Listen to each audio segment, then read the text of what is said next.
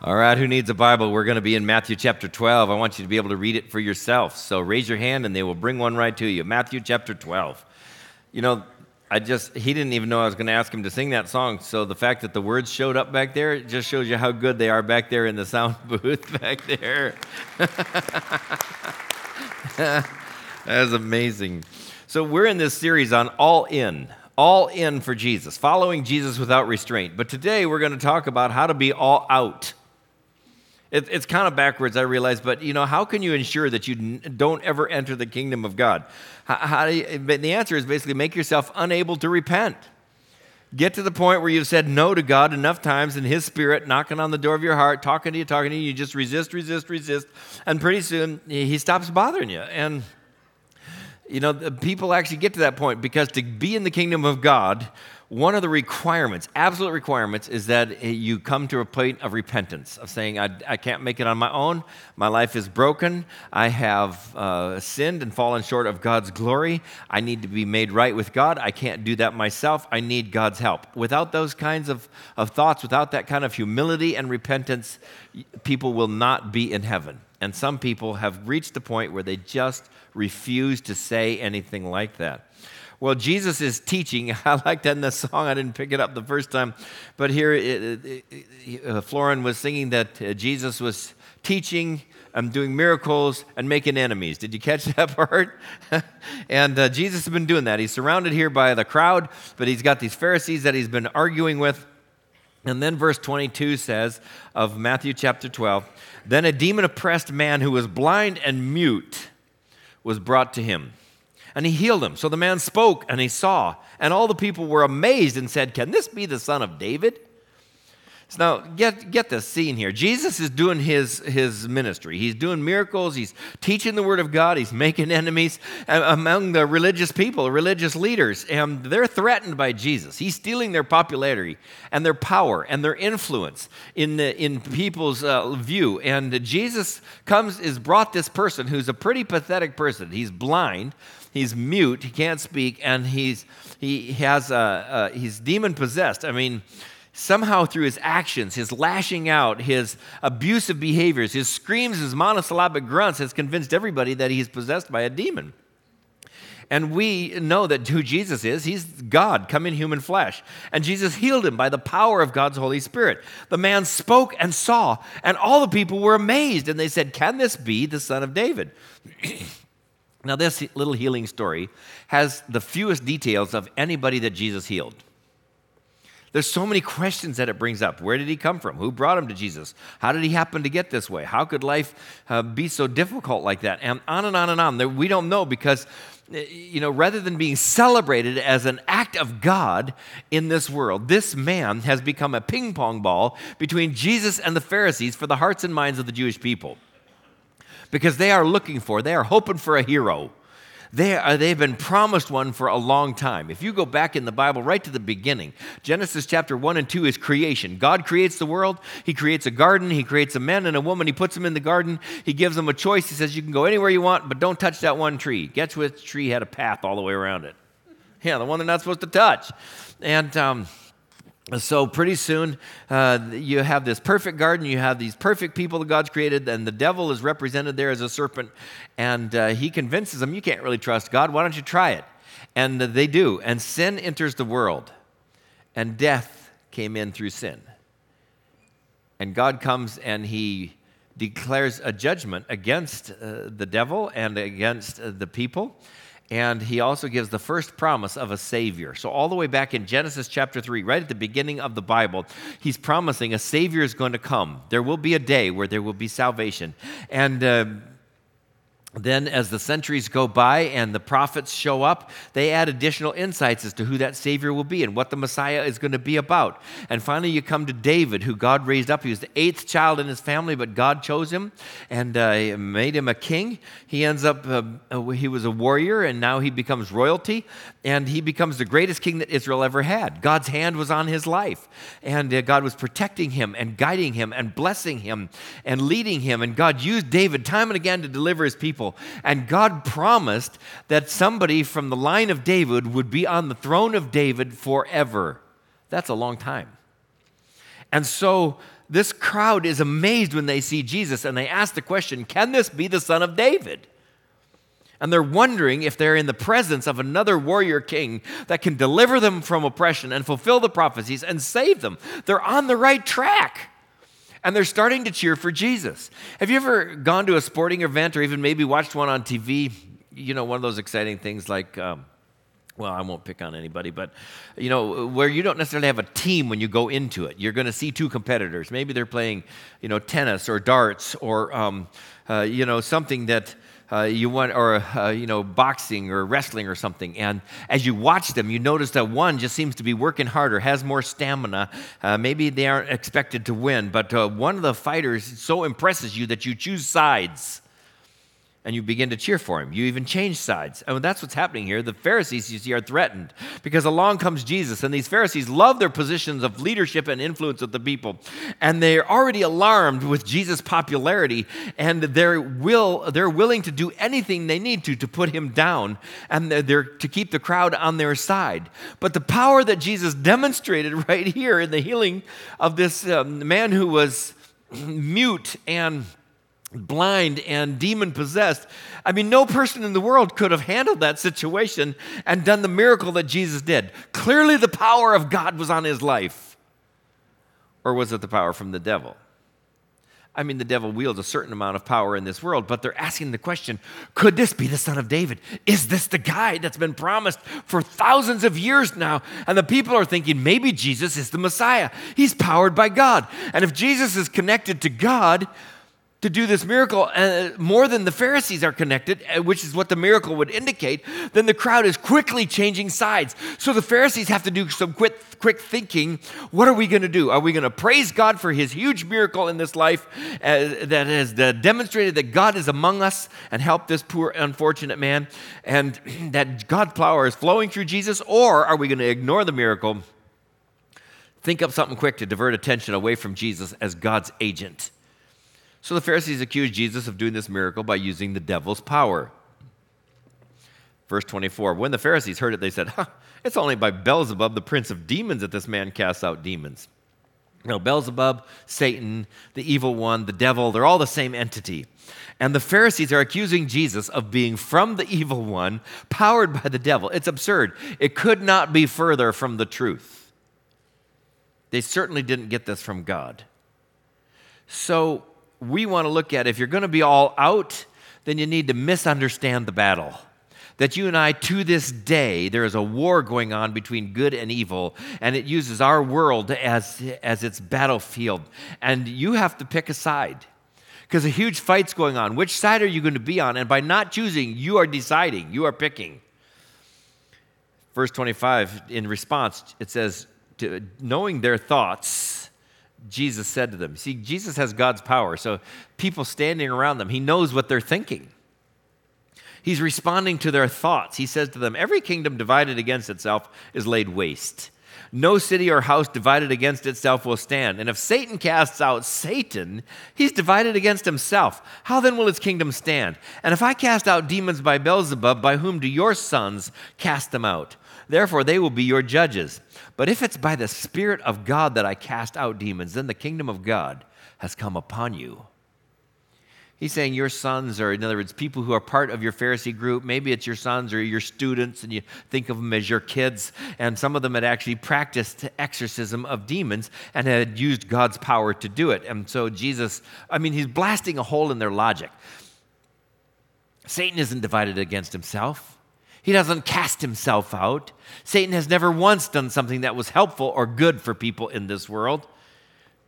And these Pharisees just don't want to admit the obvious, that Jesus is powered by the Spirit of God himself. He has the hand of God's blessing on his life. God's Spirit is leading and guiding him. If they admitted that, they would have known that they would have had to change their life. They'd have had to humble themselves and not take the place of honor. They'd have had to repent of their sin and their pride and ask God to forgive them. They would have had to recognize God's messenger was in their midst and treat him with honor and respect. Jesus says, but if I have done this miracle by the Spirit of God, then the kingdom of God has come upon you. And you're at a juncture. What are you going to do? You have to decide, are you with me or are you against me? Not to decide is to decide. you don't have forever. Which side are you on? Jesus goes on to ask her, how can someone enter a strong man's house and plunder his goods unless he first binds the strong man? Then indeed he may plunder his house. Whoever is not with me is against me. Whoever does not gather with me scatters. Evil is real, and Jesus is opposed to it. And you do not have the luxury of neutrality. And Jesus says, decide, are you with me? If not, you're against me in this great struggle. So we need to be careful not to misunderstand the battle, that we have to decide. Christ is the side that will be victorious in the end. Doesn't always look like he's winning, but we know he's going to in the end. Which side are you on? Sometimes we can misinterpret the power. Look what Jesus tells them. Verse 31. Therefore I tell you, every sin and blasphemy will be forgiven people, but the blasphemy against the Holy Spirit will not be forgiven. And whoever speaks a word against the Son of Man, that's Jesus' favorite name for himself, will be forgiven. But whoever speaks against the Holy Spirit will not be forgiven, either in this age or in the age to come. The blasphemy of the Holy Spirit, what's he talking about? Well, let's review a little bit. We believe that God is a Trinity, God the Father, God the Son, and God the Holy Spirit. And we are not in the minority, we're not in the majority in America on that, by the way, because we believe that all three have always existed as God. And 80% of the people, according to Christianity Today, did a survey. 80% of Americans think that Jesus was God's first and greatest creation, like Jesus was created. And 6 out of 10 Americans think that the Holy Spirit is a force, not a personal being. Well, the Bible says that he's a spirit, and that the Holy Spirit was alive and well before Pentecost. I mean, he shows up early in the Bible. And, there are branches of the church that talk more about the Holy Spirit than we generally do. We celebrate God the Father, who's in heaven, and Jesus, who's his Son, who came into this world and lived and died and rose again. But we don't seem to get around to talking as much about the Holy Spirit. Maybe because we're overreacting to groups who emphasize it a great deal, or perhaps because we don't always understand how the Spirit works. So we don't talk about him as much. We're confused or fearful. But the Holy Spirit has been part of the picture since the very beginning of time. Genesis 1:1, in the beginning, God created the heavens and the earth. And then look at verse 2. And the Spirit of God was hovering over the face of the waters. And God said, let there be light. And there was light. And God saw that the light was good. So the Holy Spirit is God. And he's been around since the beginning. In fact, he assisted in creation. And so we call them the Trinity, God the Father, God the Son, God the Holy Spirit. The Holy Spirit is the one who brings God into our heads and into our hearts and into our lives. It's kind of like the glue that connects us to God.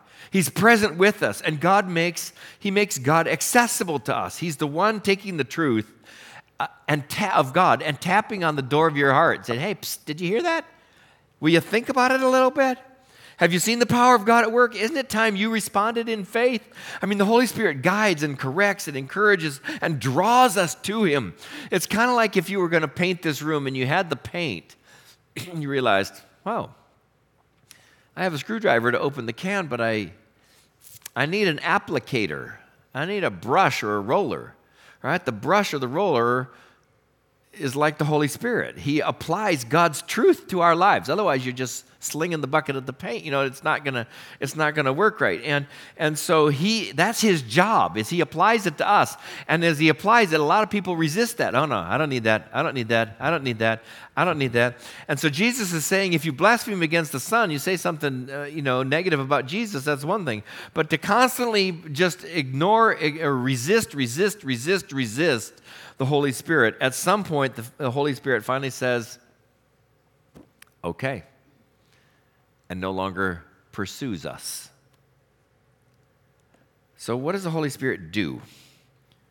Well, Wayne Grudem wrote a whole book, Systematic Theology, and it has a whole chapter on this. And he says, quote, the work of the Holy Spirit is to manifest the active presence of God in the world, and especially in the church.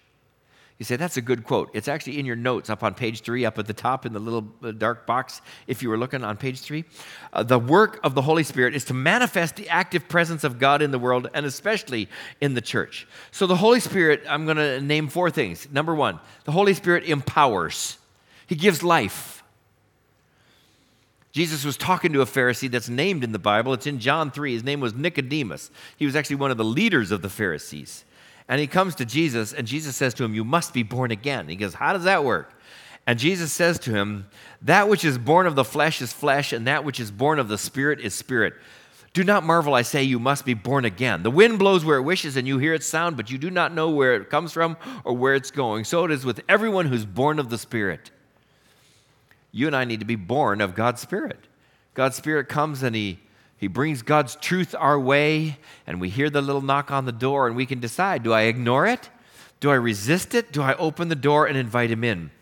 And the Spirit empowers God's people for special service. It's all through the Bible. When the people were leaving captivity in Egypt and out in the desert, and they were making the tabernacle, the Bible says that God's Spirit empowered craftsmen, people working in silver and gold and in wood and in art. When it got to Joshua, it talks about that God's Spirit empowered his leadership skills and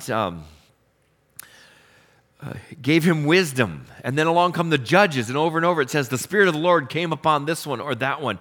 And then when David was anointed by Samuel, in 1 Samuel 16, it says Samuel took the horn of oil and anointed him in the midst of his brothers, and the Spirit of the Lord rushed upon David from that day forward. The whole idea that suddenly just the Spirit just came upon you, and you were dead, but then you come alive. In fact, Isaiah talks about in chapter 11, it says, "There shall come forth a root from the stump of Jesse, and a branch from his roots shall bear fruit. And the Spirit of the Lord will rest upon him. The Spirit of wisdom and understanding, the Spirit of counsel and might, the Spirit of knowledge and the fear of the Lord, and his delight will be in the fear of the Lord." All those things are what the Spirit of God gives: wisdom and understanding, counsel and might, knowledge and fear. And then when Jesus arrived, when he preached his first sermon, he said, "The Spirit of the Lord is upon me. He's anointed me to proclaim good news to the poor. He sent me to proclaim liberty to the captives and recovery of sight to the blind, and to set at liberty those who are oppressed, to proclaim the year of the Lord's favor." And then when Jesus met with his disciples just before he left the earth, he said, "You will receive power when the Holy Spirit has come upon you, and you will be my witnesses in Jerusalem and in Judea and Samaria and to the ends of the earth." You know, if you go car shopping, you can look around in the car lot, you can sit in the car, but what they really want to do is get you behind the wheel out on the road, don't they? You know why? Because that's where you sense the power. Other than that, it's just a car just sitting there. You don't know if there's even anything under the hood. But when you get out there and you turn it on and there's power and you can push it down the road, then you feel that power. You go, "Oh, I just got to have this." Right? And so the Holy Spirit empowers us. We're just dead. We're idle. We're standing still until he leads and guides and gets us doing the things that God wants us doing in this world. That's part of his job, is to empower his people. The second thing is the Holy Spirit purifies. Jesus explained this in John 16. "When he, the helper, comes, he will convict the world concerning sin and righteousness and judgment. Concerning sin, because they did not believe in me. Concerning righteousness, because I go to the Father, you'll see me no longer. And concerning judgment, because the ruler of this world is judged." He convicts us of sin. In fact, in 1 Corinthians 6, Paul said, "Some of you were unrighteous sinners, but you were washed, you were sanctified, you were justified in the name of the Lord Jesus by the Spirit of our God." It's by the Spirit that we put to death the deeds of the body. It's by the Spirit that we grow in personal holiness. In fact, in Romans 8, Paul said, if you live according to the flesh, you'll die. But if you live by the Spirit, you'll put to death the deeds of the body, and you will live. For all who are led by the Spirit of God are the sons or the children of God. For if you did not receive the Spirit of adoption to fall back into fear, you've received the Spirit of adoptions as sons or as children, by whom we cry, "Abba, Father." I'm having kind of fun this weekend because my darling daughter brought our 2 grandchildren down from Oregon. So, of course, that means everybody has to get together. So I'm on the beach this weekend with 3 one-year-olds who have never ridden a wave before. I really only took one at a time because they didn't have a clue what was coming, so it's delightful. Well, that's how God feels about us. that we're his children and he delight in him, but we don't become his child unless we respond to his voice, that it comes through the Spirit. That's the Spirit's job, is to draw us into relationship and to begin to get that God's life in us, so then we're growing in him. And we grow that what's called the fruit of the Spirit, the love, joy, peace, patience, kindness, goodness, faithfulness, gentleness, and self-control. The Spirit purifies our lives, pulls out the things that are not of God, and helps us to grow towards God. So if you look at your own life and go, it's not really growing like that, I don't see what you're talking about. Maybe it's time to go back and check to say, is Jesus my Savior and my Lord? Have I put him in charge? Or have I been ignoring and resisting and pushing away from his voice? Why not just say yes? The Holy Spirit purifies. The Holy Spirit also reveals the truth. In 2 Peter 1:21, it says, no prophecy was ever produced by the will of man. Men spoke from God as they were carried along by the Holy Spirit. That's his job, is to reveal the truth. John 16 says, when the Spirit of truth comes, he will guide you into all truth. He won't speak on his own authority. Whatever he hears, he will speak. He will declare to you the things that come basically from God. Holy Spirit is like the wind. I mean, you don't see it, but you see its effect in your life and when it's moving. And that's what happened on Pentecost. It says, suddenly there was from heaven a sound like a mighty wind, a rushing wind. It filled the entire house where they were sitting, and it divided as tongues of fire appeared resting on each of them. And they were all filled with the Holy Spirit and began to speak in other tongues as the Spirit gave them utterance. They began to share the good news in multiple languages so that everybody could hear. And then it goes on and talks about in 1 Corinthians how God gifts everybody. When people respond to God's Spirit, then God showers gifts on them. And we can see in 2 Corinthians that the fellowship of the Holy Spirit is unity and peace and working together. So he reveals his truth. And then the Spirit unifies, pulls people together as one body. So what does it mean to grieve the Holy Spirit? The Bible talks about grieving the Holy Spirit or blasphemy against the Holy Spirit. Well, grieving the Holy Spirit is in Ephesians 4:29-31. It says, do not grieve the Holy Spirit of God, by whom you were sealed for the day of redemption. Let all bitterness and wrath and anger and clamor and slander be put away from you, along with all malice. Be kind to one another, tenderhearted, forgiving one another, as God in Christ forgave you. According to this verse, bitterness, wrath, anger, clamor, slander, malice are the kinds of things that grieve the Holy Spirit when we treat the world that way, or we treat each other that way because we've gotten our feelings hurt, or our dreams dashed, or somebody stepped on our toes somehow, or did something we didn't like. What is blasphemy against the Holy Spirit? Well, John Piper was writing at this. Here's what he said, quote, the unforgivable sin of blasphemy against the Holy Spirit is an act of resistance which belittles the Holy Spirit so grievously that he withdraws forever with his convicting power, so that we are never able to repent and be forgiven. I think it is a final act, kind of like the straw that broke the camel's back.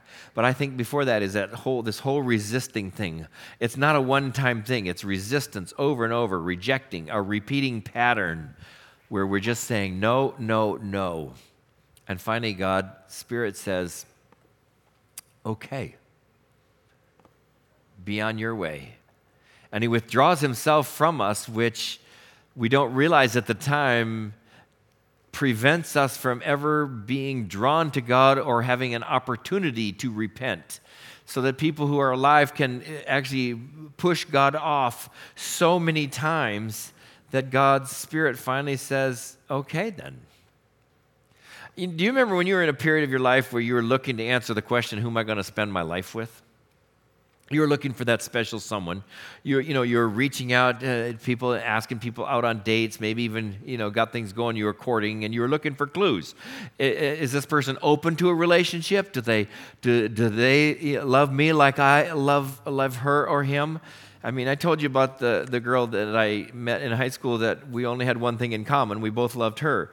And so it didn't really work.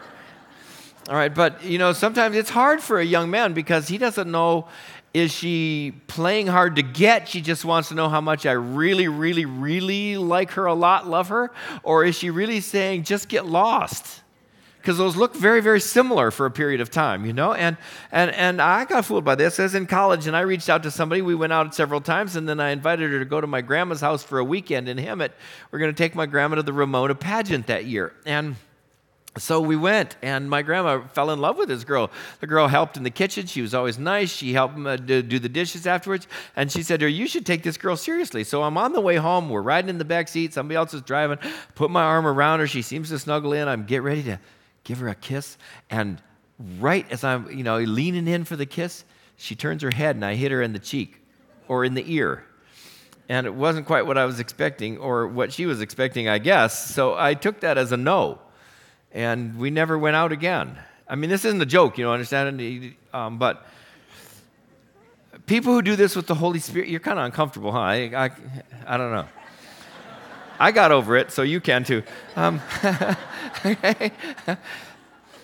people who do that with the Holy Spirit, they play along, they reject his advances in his life. He only takes so much rejection, and then he backs away.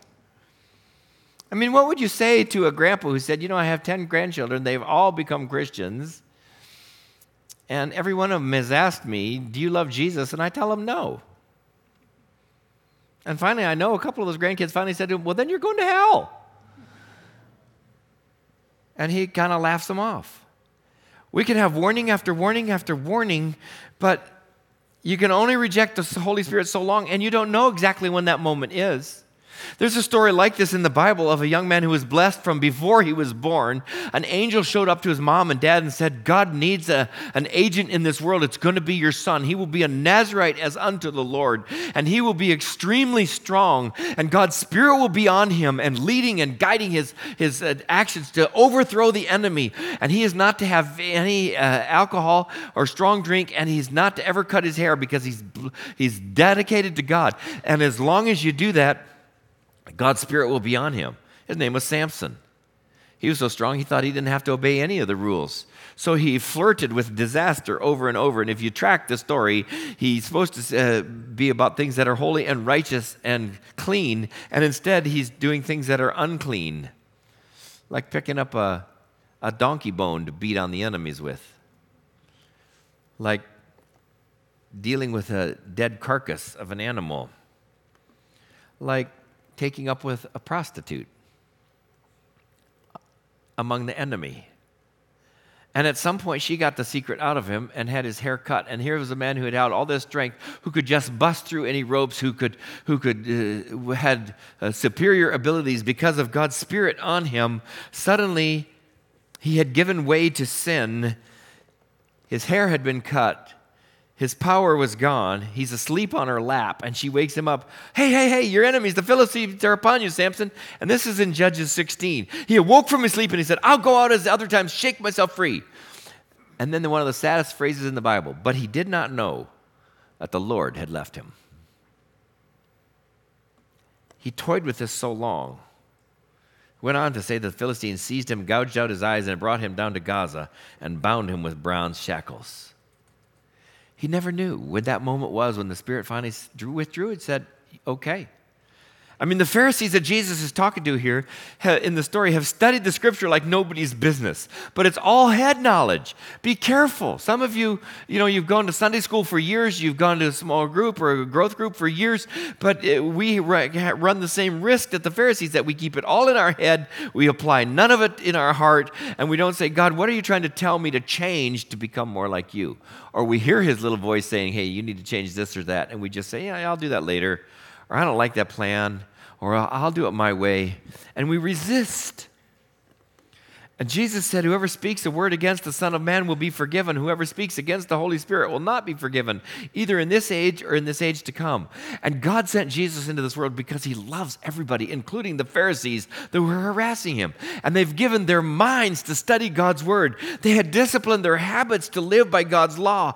But then they let their pride swell with their knowledge and their power. So when confronted by God himself, they're so impressed with themselves that they just reject God. And God's Spirit that has tugged at their hearts and been rejected, and tugged at their heart and been rejected, and tugged at their heart and been rejected, just stop tugging. And so then repentance and forgiveness became out of reach. They were all out and didn't even know it.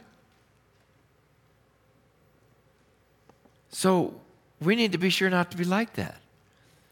I mean, recently we had a mom that passed away, and she had shared Christ with her son over and over and over and over. And as a boy, he had known about Jesus. He had memorized lots of verses, but he had walked away in his youth, and his mom continued to pray for him and to reach out for him. When she's on her deathbed, he got a phone call. Said, "Your mom's not going to live very long." He said, "Well, there won't be any deathbed conversion, and I don't have anything to say to her, and I don't think she has anything to say to me." That's pretty harsh. How do you go all out? Well, he's on the right track. If you want to go all out, you make yourself unable to repent. I would rather be those who do nothing in our own strength because we're fully devoted followers, and we follow Jesus powered by God's Spirit. That God's Spirit reaches out to us so we come to know our need of a Savior, and He gives us opportunity to repent. And God's Spirit comes alive in our hearts and invites us in to grow to become, we invite Him in to grow to become like Jesus. And He empowers us to do the ministry. And when He whispers little things in our ear of things we need to give up so that we can go up to walk closer to Him, we just do that. So that we're empowered by God's Spirit. Shall we pray? Dear Jesus, I thank you that we can be among your people who have responded to your Spirit. I thank you that your Spirit can be here among us, that you would touch each of us in our heart. Now, today I pray that you would lead us from here fully more aware that it's serious about how we take your warnings, your words to us, and that we not reject you or just blow you off, that we listen to your voice and that we follow you in obedience. Thank you. Amen. God bless you.